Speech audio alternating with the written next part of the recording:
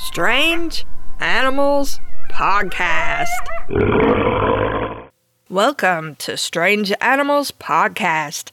I'm your host, Kate Shaw. We haven't talked about elephants since episode 200.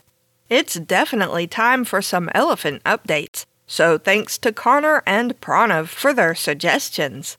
Connor suggested we learn more about the Asian elephant, which was one we talked about way back in episode 200. The biggest Asian elephant ever reliably measured was a male who stood 11.3 feet tall, or 3.43 meters. Although on average a male Asian elephant, also called a bull, stands about 9 feet tall, or 2.75 meters. Females, called cows, are smaller. For comparison, the official height of a basketball hoop is 10 feet, or 3 meters.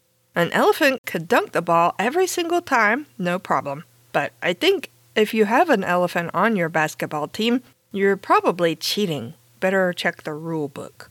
The Asian elephant used to live throughout southern Asia, but these days it's endangered, and its range is reduced to fragmented populations in Southeast Asia. There are 4 living subspecies recognized today, although there used to be more in ancient times. Elephants are popular in zoos, but the sad fact is that zoo elephants often don't live as long as wild elephants, even with the best care. The elephant is adapted to roam enormous areas in a family group, which isn't possible in captivity. In the wild, though, the elephant is increasingly endangered due to habitat loss and poaching. Even though the Asian elephant is a protected species, people kill elephants because their tusks are valuable as ivory. Tusks are a modified form of really big tooth, and it's valuable to some people because it can be carved into intricate pieces of art that can sell for a lot of money. That's it. That's the main reason why we may not have any elephants left in another 100 years at this rate, because rich people want carvings made in a dead animal's tooth. People are weird. And not always the good kind of weird. You and me, we're the good kind of weird. In happier Asian elephant news, though, a 2018 study conducted in Japan using zoo elephants replicated the results of previous studies that show Asian elephants have numeric competence that's surprisingly similar to that in humans. That means they understand numbers at least up to 10 and can determine which group of items has more or less items than another group. That sounds simple because humans are really good at this, but most animals can only understand numbers up to 3. It goes 1, 2, 3, lots. Many animals do have a good idea of numbers in a general way, even if they can't specifically count. Gray wolves, for instance, know how many wolves need to join the hunt to successfully bring down different prey animals. Even the humble frog will choose the larger group of food items when 2 groups are available. But the Asian elephant seems to have an actual grasp of numbers. I specify the Asian elephant because studies with African elephants haven't found the same numeric ability. Elephants make a lot of sounds, such as the iconic trumpeting that they make using the trunk. Way back in episode 8, we talked about the infrasonic sounds elephants also make with their vocal folds, sounds that are too low for humans to hear. But the Asian elephant also sometimes makes a high-pitched squeaking sound, and until recently, no one was sure how it was produced. It turns out that the elephant makes this sound by buzzing its lips, the same way a human does when playing a brass instrument. It's the first time this particular method of sound production has been found outside of humans. This is what a squeaking Asian elephant sounds like. Pranav suggested we learn more about the African forest and bush elephants. Those are the 2 species of African elephants that are still alive, and they're also endangered due to habitat loss and poaching. The forest elephant is critically endangered. The forest elephant lives in forests, as you probably guessed, especially rainforests, while the bush elephant lives in grasslands and open forests. It's sometimes called the savanna elephant since it's well adapted to life on the savanna. The forest elephant is only a little larger on average than the Asian elephant, while the bush elephant is much bigger on average. A big bull bush elephant can stand as much as 13 feet tall, or 4 meters, which means it might not dunk the basketball every time because the basketball hoop is awkwardly low. The bush elephant lives in areas where it's often extremely hot and dry.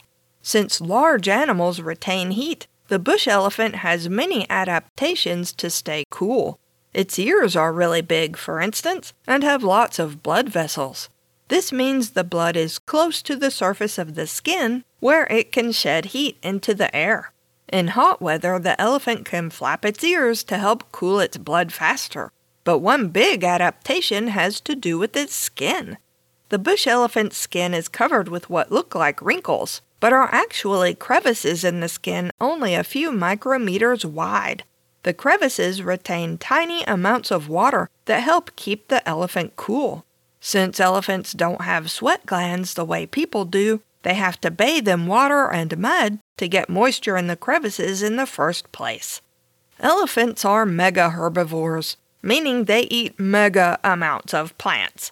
This has an impact on forest dynamics, but until recently the only studies on elephant diets and ecological effects were on African elephants.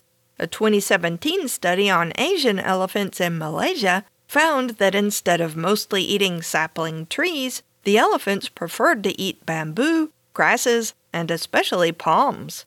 In comparison, the African bush elephant eats plant parts that other animals can't chew or digest, including tough stems, bark, and roots. It also eats grass, leaves, and fruit.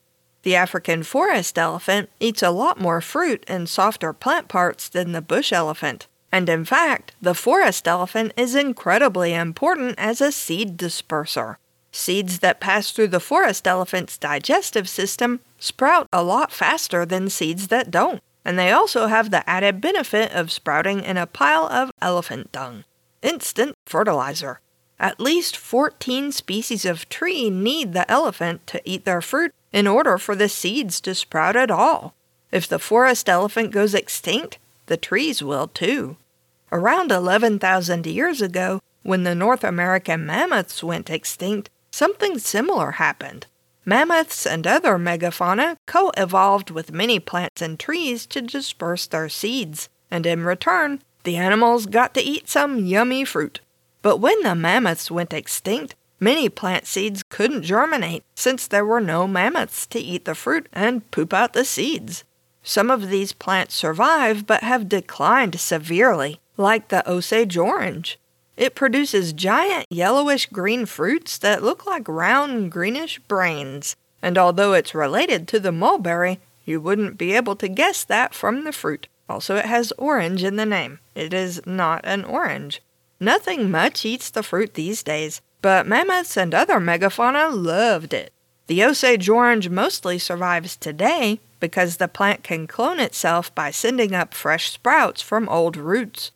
Another plant that nearly went extinct after the mammoth did is a surprising one. Wild ancestors of modern North American squash plants relied on mammoths to disperse their seeds and create the type of habitat where the plants thrived.